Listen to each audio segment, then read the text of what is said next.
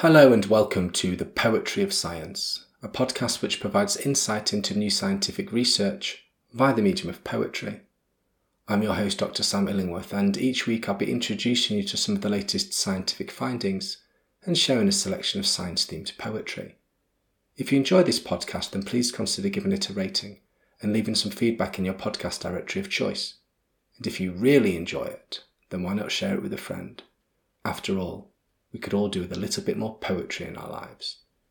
In this episode, I'll be exploring new research, which has found that entire populations of Antarctic seabirds fail to breed due to extreme climate change-related snowstorms.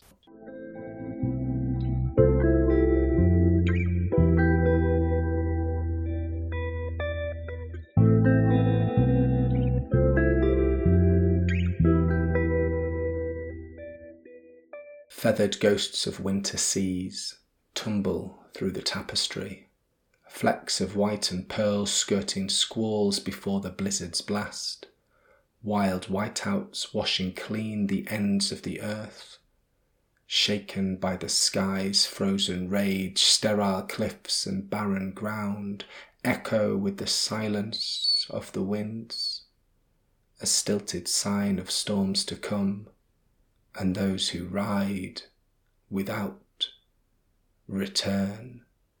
This poem is inspired by recent research published in Current Biology, which has found extreme snowstorms are leading to large-scale seabird breeding failures in Antarctica.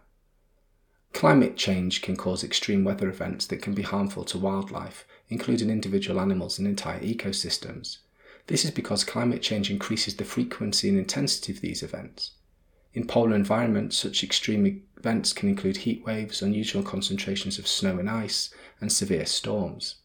For example, even though Antarctic seabirds such as snow petrels and South Polar skuas are adapted to harsh conditions, extreme weather events can still impact their ability to breed and other important aspects of their lives.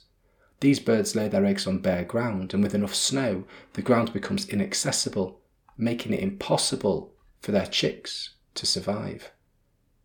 In this new study, researchers found that climate change caused by increased snowfall has led to significant declines in the breeding success of several Antarctic birds. Svavatharman and Juttersullen in Antarctica have some of the world's largest Antarctic petrel colonies and are crucial nesting sites for snow petrels and South Polar skuas. From 1985 to 2020, there were up to 200,000 Antarctic petrel nests, 2,000 snow petrel nests, and over 100 skua nests annually. However, in the 2021 to 2022 season, researchers were unable to find a single South Polar skua nest, and the number of Antarctic petrel and snow petrel nests dropped to almost zero. The study found that the unusually strong climate change-induced snowstorms of this year interfered with the birds' ability to breed, resulting in zero breeding success. The climate crisis means that Antarctic extreme weather events are likely to become more frequent, and given that there is clearly already a decline in some critical Antarctic seabird populations, the intensification of these storms could result in their extinction. Now that you've heard the science, let me read the poem to you again.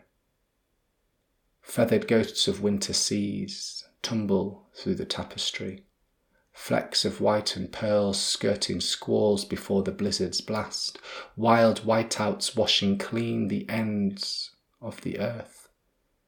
Shaken by the sky's frozen rage, sterile cliffs and barren ground echo with the silence of the winds, a stilted sign of storms to come, and those who ride without return.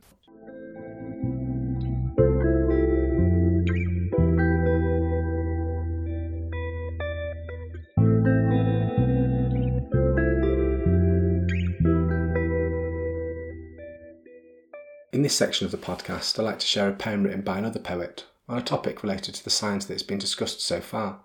In this episode, I'll be reading The Seabird to the Wave by Padraig Colum. Padraig Colum was an Irish poet, novelist and dramatist born in County Longford, Ireland in 1881. Colum moved to the United States in 1914 and became involved in the literary scene of New York City, where he wrote poetry, plays and novels. His most notable works include the retellings of Irish folklore such as The Kings of Ireland's Son and his play The Land, which explored the themes of love, land and nationalism. Throughout his life, Colm remained connected to his Irish heritage and played a key role in the Irish literary revival. He passed away in 1972, leaving behind a rich legacy of literature and a profound influence on the Irish literary tradition. The Seabird to the Wave by Padraig Colm. On and on, O white brother, thunder does not daunt thee, how thou movest, by thine impulse with no wing. Fairest thing, the wide sea shows me, on and on, O white brother, art thou gone.